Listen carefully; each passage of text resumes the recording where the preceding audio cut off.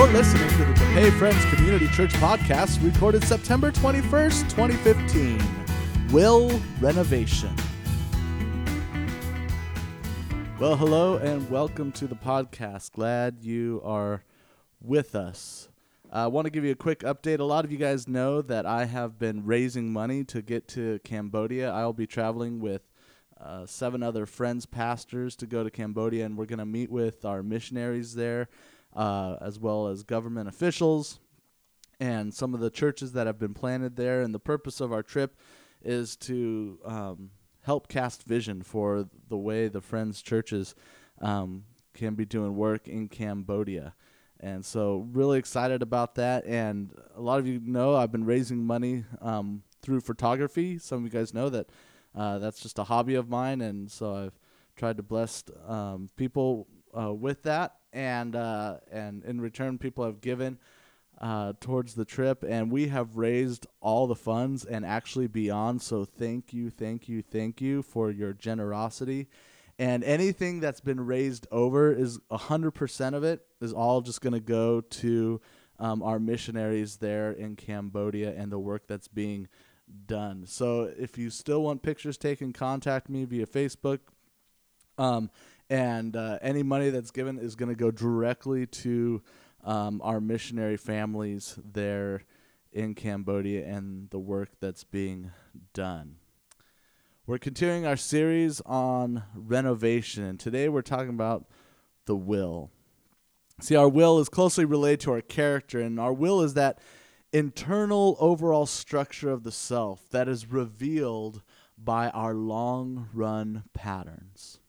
See, the will is dependent on our ideas, images, and feelings. And so the first week we started talking about our thought life. What are some things that influence our thought life, the ideas and images and information that influence how we think? Last week we talked about our feelings. We talked about feeling. We want to feel deeply about the things that God cares about. We don't want to feel too deeply about things that have no eternal consequence. And so our will is dependent on these ideas and images and feelings. Our thought life and feelings have to be centered around Jesus. Our thoughts and feelings have to be centered around Jesus in order for our will to be centered around God. Now, our will is that internal overall structure of the self that is revealed by our long-run patterns. We have ways in our time of trying to judge a person's will or a person's character. We have credit reports, right? If you want to take out a loan or you need, you have to get approved, and so there's a credit report, and it's based on your history. It's based on your spending habits and whether you are a reliable enough person, whether you have the character, you're the kind of person that will pay back a loan. Or if you've ever applied for a job, a lot of times you have to turn in a resume. You have to turn in a resume along with references where people are writing a testimony about your character. See, the will apart from God is increasingly held captive by a limited set of ideas and feelings that are primarily focused on the self. Our will and our character is held captive when our ideas and feelings are not of that of Christ Jesus, but are focused on ourself. And whenever we tend to focus on ourself, like we are the be-all, end-all, when we focus on ourself, I think we find ourselves in a prison, right? We find ourselves held captive because ultimately there's a lack of depth. A lot of times we think of freedom in the context of doing whatever we want, right? If freedom is me just having the ability to choose and do whatever I want. There was actually a study done, and it had people go into a supermarket, and they had to go and pick out salad dressing. And when they went to pick out the salad dressing, there were two stores. There was one store that only had about 4 or 5 different kinds of salad dressing, and there was another supermarket that had over 500 types of salad dressings. And so the people would have to go in and buy their salad dressing at the store, and then there was a little survey. How confident are you in what you purchased?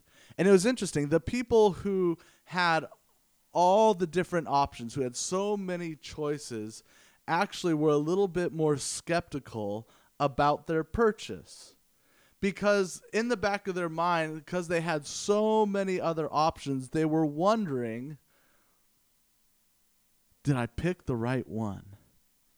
How do I know I picked the right one? And the one that had a different label on it, made by somebody different, how do I know that one isn't a little bit better? See, sometimes when we have unlimited freedom, or what we perceive as unlimited freedom, the ability to do whatever we want, we find ourselves kind of in a prison. And I think the only way out of getting out of that prison is actually wanting what God wants. We have to desire what God desires. See, real freedom is actually a matter of abilities. Real freedom is a matter of abilities. The discipline of thoughts and feelings channeled in a certain way into action. And so it's actually a matter of abilities. Think of an athlete. Think of Mike Trout. I'm a big Angel fan from Southern California, and as an Angel fan, we're lucky enough to have the best player in baseball play for the Angels. And so it's incredible to watch him play. And if you've ever seen Mike Trout up close, I've got to see him at spring training. This guy is just a beast of a person. Like, he is huge. He's a big guy. And I think that's because he probably puts in a lot of time. Hopefully it's because he puts a lot of time in the weight room. He puts a lot of time training in the off season.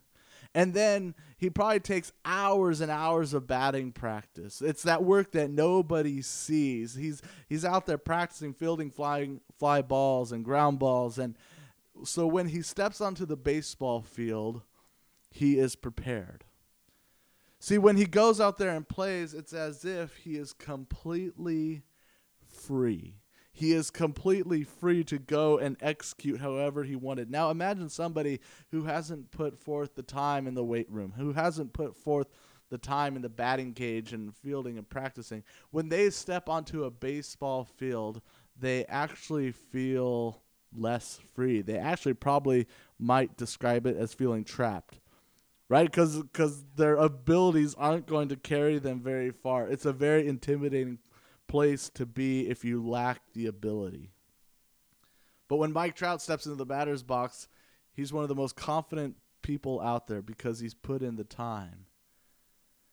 When I was in college, we'd have to sit through these master classes, and they'd have professional brass musicians come in and play for us. They would lecture, and then we'd actually get to play for them, and they'd critique us. And I remember this one particular master class.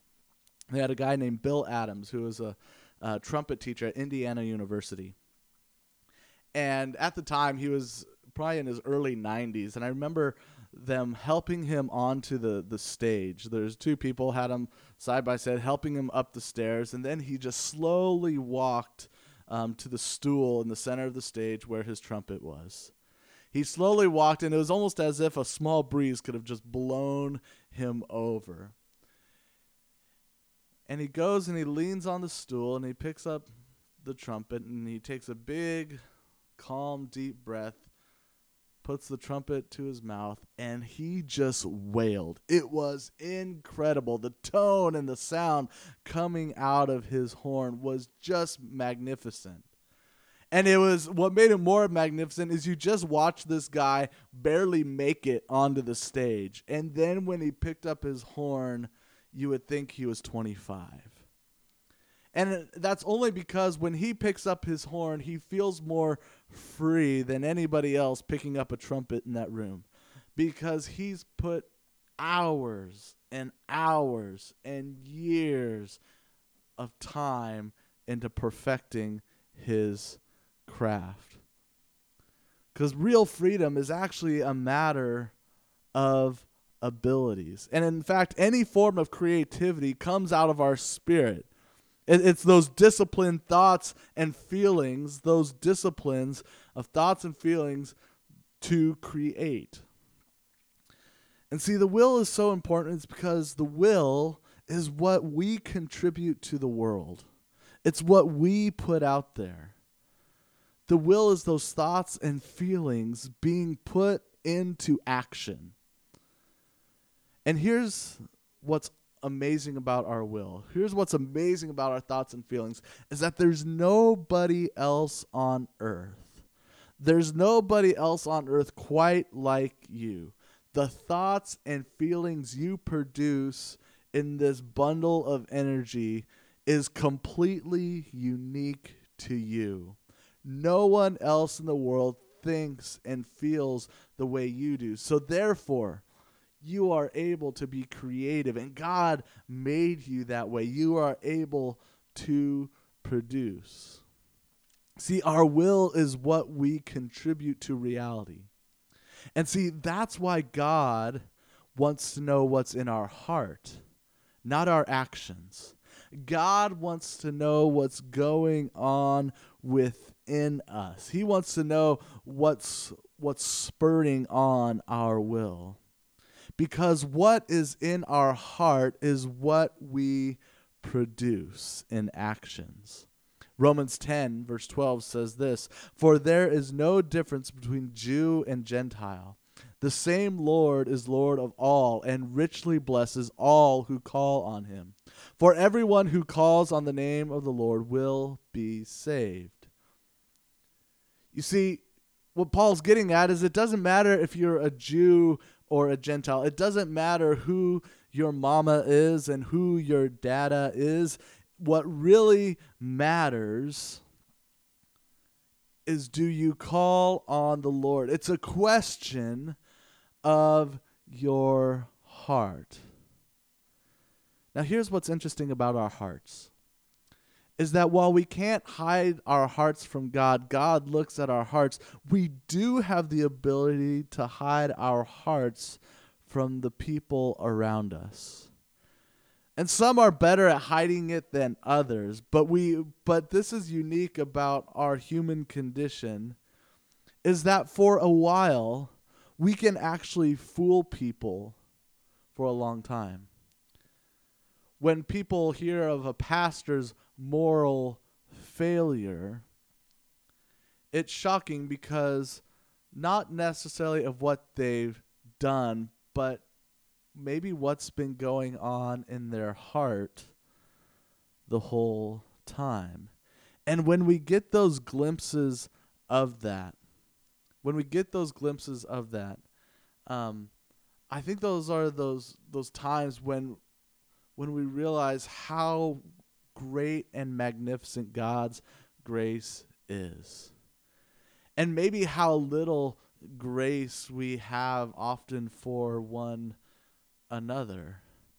That God's ability to look at my heart, look at Andy and who he is and all his shortcomings and thoughts and feelings, and God still loves me and cares for me. In fact, Jesus says that he is looking for people who worship him in spirit and in truth. Turn in your Bibles, if you have them, to John chapter 4. If you're in your car, don't turn to your Bible. That would be dangerous. You can listen. While you're turning to John chapter 4, I want us to understand what just happened in John chapter 3. This guy named Nicodemus comes to Jesus. And he tells Jesus, "Look, Jesus, we can see." Now, Nicodemus, he's a Pharisee. He's a head Pharisee. And the Pharisees are kind of more of a political party. They're religious, but they're also very, very political. So understand that. Nicodemus is coming with a political agenda. Nicodemus comes to Jesus, and he says, "Look, we can see," and listen to his words. They sound just like a politician. We can see that you are a great teacher. We can see that you have quite a following, that people like you, you're charismatic, you have this great following. And you know what? We've been around for a while. We're pretty established here. And Jesus, could you imagine what would happen if we were to come together, if we were to put these two movements together and think of how the kingdom of God could be ushered in right here, right now, in this place? And what Nicodemus is thinking about, he's thinking about overthrowing Romans. He's thinking about political power. And what Jesus tells him is the only way to enter into this kingdom is to be born again. And Nicodemus has real questions and concerns about being born again, because how can somebody enter his mother's womb? And I think we kind of have this graphic image in our mind, but actually what Nicodemus is thinking about is birthright. Right? Because Nicodemus thinks about things in terms of birthright. People of a certain birthright earn certain privileges. And so is what Jesus getting at, is he saying that Nicodemus is not of the right birthright to enter into this kingdom? And of course, Jesus goes on and he says, flesh gives birth to flesh, but spirit gives birth to spirit.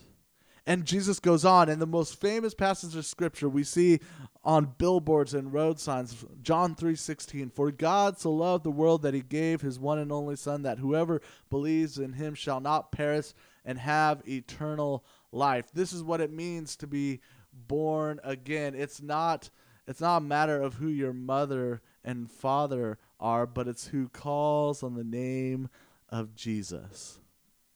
Who calls on the name of Jesus. And what's interesting about this interaction with Nicodemus is that Jesus gets right down to his heart. Where is your heart? Who are you calling upon? Who are you reliant on? And in this story, we don't actually see Nicodemus's response. John, the author of this gospel, just kind of leaves us hanging, and then he switches modes, and he brings us to John chapter 4. Now listen to what happens. We're going to read John chapter 4, starting in verse 1. It says this, now Jesus learned that the Pharisees had heard that he was gaining and baptizing more disciples than John. Although, in fact, it was not Jesus who baptized, but his disciples. So he left Judea and went back once more to Galilee. Now he had to go through Samaria. So he came to a town in Samaria called Sychar, near the plot of ground Jacob had given to his son Joseph. Jacob's well was there, and Jesus, tired as he was from the journey, sat down by the well. It was about noon. When a Samaritan woman came to draw water, Jesus said to her, will you give me a drink? His disciples had gone into the town to buy food. The Samaritan woman said to him, you are a Jew, and I am a Samaritan woman. How can you ask me for a drink? For Jews do not associate with Samaritans. Jesus answered her, if you knew the gift of God and who it was that asked you for a drink, you would ask him, and he would have given you living water. Sir, this woman said, you have nothing to draw with, and the well is deep. Where can you get this living water? Are you greater than our father Jacob, who gave us the well and drank from it himself, as did also his sons and his livestock? Jesus answered, everyone who drinks this water will be thirsty again, but whoever drinks the water I give them will never thirst. Indeed, the water I give them will become in them a spring of water welling up to eternal life. The woman said to him, Sir, give me this water so that I won't get thirsty and have to keep coming here to draw water. He told her, go call your husband and come back. I have no husband, she replied. Jesus said to her, you are right when you say you have no husband. The fact is, you have had 5 husbands, and the man you now have is not your husband. What you have just said is quite true. Sir, the woman said, I can see that you are a prophet. Our ancestors worshipped on this mountain, but you Jews claim that the place where we must worship is in Jerusalem. "Woman," Jesus replied, "believe me, a time is coming when you will worship the Father neither on this mountain nor in Jerusalem. You Samaritans worship what you do not know. We worship what we do know, for salvation is from the Jews. Yet a time is coming and has now come when the true worshipers will worship the Father in spirit and in truth. For they are the kind of worshipers the Father seeks. God is spirit, and his worshipers must worship in the spirit and in truth." The woman said, "I know that the Messiah, called Christ, is coming. When he comes, he will explain everything to us." Then Jesus declared, "I, the one speaking to you, I am he." So Jesus goes through Samaria and finds himself at a well in the heat of the day. His disciples have gone off to go and gather food, and when he encounters this woman and he asks the woman for a drink of water. Now this woman knows the score. She knows that Jewish men are not supposed to be associating with Samaritan women. And she points this out to Jesus. And then Jesus says, "Well, if you knew who I was, you would be asking me for a drink." And I imagine the woman is a little confused because here she is at the well in the middle of the day going to draw water. And you would have your bucket and rope, I imagine. And she realized that you have nothing to draw water with. This well is deep. You're not going to get anything out of it. And so the dialogue continues, and it goes on, and we find that Jesus exposes something to this woman. She eventually comes to realization that Jesus is not just an ordinary guy, he's a prophet. When Jesus calls her and says, go get your husband, let's bring him into this conversation, she says, "I have no husband." And Jesus says, "You're right. In fact, you've had 5, and the guy you're now with is not your husband." He exposes what's going on in her life. And so she realizes that there's something up about this Jesus, and she says, "Well, I could see that you're clearly some sort of a prophet or whatnot, but here's the thing you need to understand. You see, we Samaritans, we come to this well, and we come to this well because it's been passed down through generations to generations. This well was passed on to Joseph, and we come here. It's a place where we worship. It's a place where we come and we get sustenance." And Jesus says, "You know what? It's not a matter of where you worship. It's not about being in Jerusalem. It's not about a well, but true worshipers of God worship in spirit and in truth." See, notice that the woman, she worships in truth. It's the place where her ancestors worship. She even knows that the Messiah is coming. But notice what she doesn't do. She does not worship in spirit. See, our will is what we produce, which comes out of what we have disciplined ourselves in. See, she is doing whatever she wants, has led her to a prison of sorts. She's at a well in the middle of the day. It's hot. She goes there to avoid contact or to have to avoid other people. There's shame. It's the destruction of herself. See, what Jesus is getting to here is that she needs to not only worship in truth, but her whole being, her spirit, which in turn affects her actions, needs to be orientated towards God. She might be at the right place and do the right things, but where is her heart? And that's what Jesus is looking at. Jesus is looking at her heart. We need to allow God to renovate our heart, renovate our will. In John 14, verse 21, it says, "Whoever has my commands and keeps them is the one who loves me. The one who loves me will be loved by my Father, and I too will love them and show myself to them." You see, we must be disciplined. We must routinely practice. See, our will is that internal overall structure of the self that is revealed in our long run patterns. And so, what are we practicing? What are we practicing that allows God to renovate us, that allows us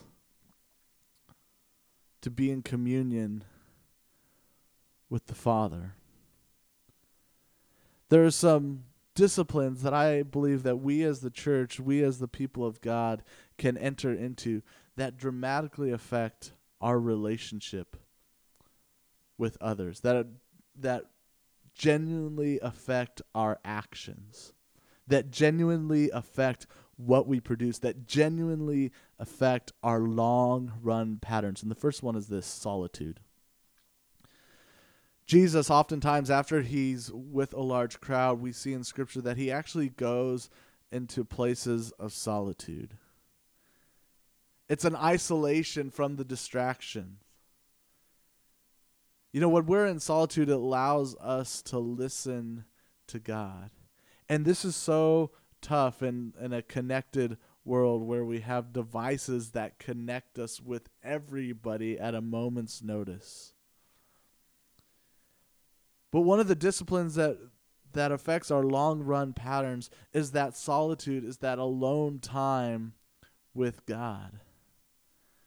Turning everything off, getting away, being quiet, and listening. One of the other patterns that we can incorporate into our life that in effect affects our whole lives, our patterns, is fasting. Jesus fasts for 40 days in the desert. And what he's doing in the desert is he's putting aside all human desire. That's what fasting is. It's laying aside our desires. When we think of fasting, I think a lot of people think about food, right? Because we desire food. We like to fill our stomachs, and we like that feeling of fullness, and we enjoy the taste of food. And so it's a very simple thing to fast from, is to set aside our desire for food. And when we fast from food or from anything, it allows God to reform our priorities. And it reminds us of where our sustenance comes from. I think there are many things that we can fast from. If you want to fast from food, that's great, but maybe you need to turn off your screens. Maybe you need to disconnect from your phone and fast from connection. You know, anything, we can fast from whatever we want. And what that does, it allows God to reform our priorities. Anything that we rely on, maybe sometimes it's a good idea to fast from. The third discipline that we need to have that affects our long-run patterns is worship. See, worship reminds us that we are not God, and it removes the focus of our self. You know, coming to church, and I care deeply about the church, and I believe it is so important for us to gather as a community and worship.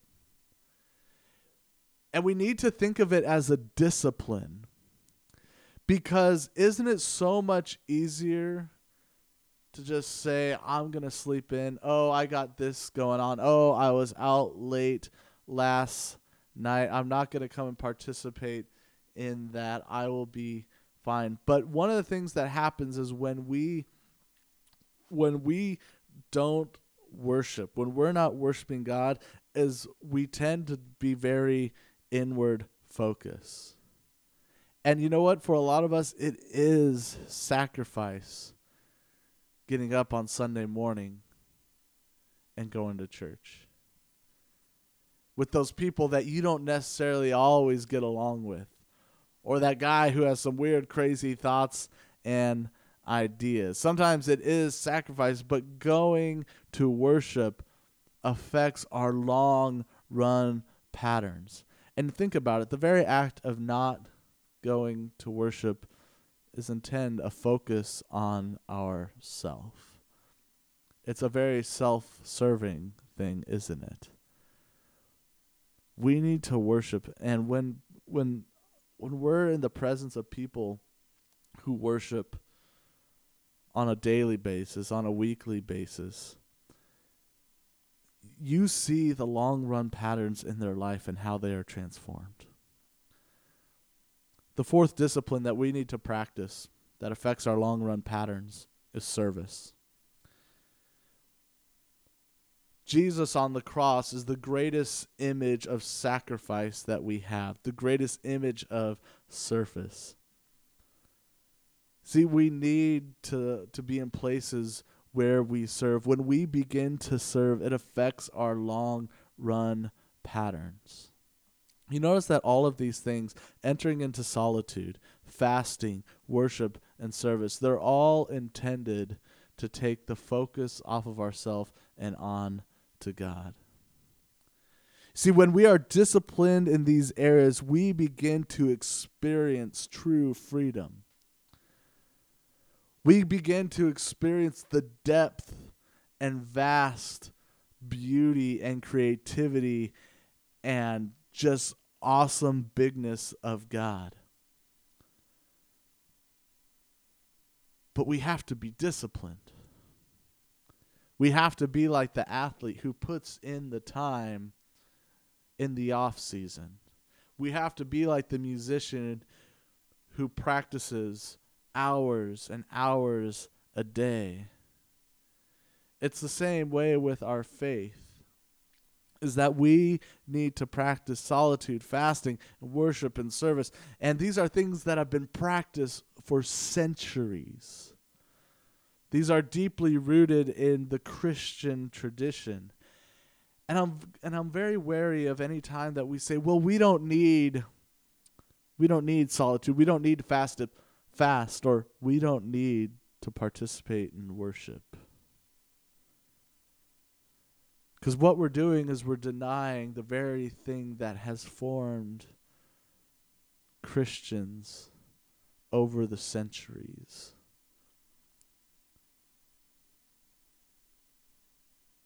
What kind of faith, what kind of Christian are we if we're not disciplined in our walk?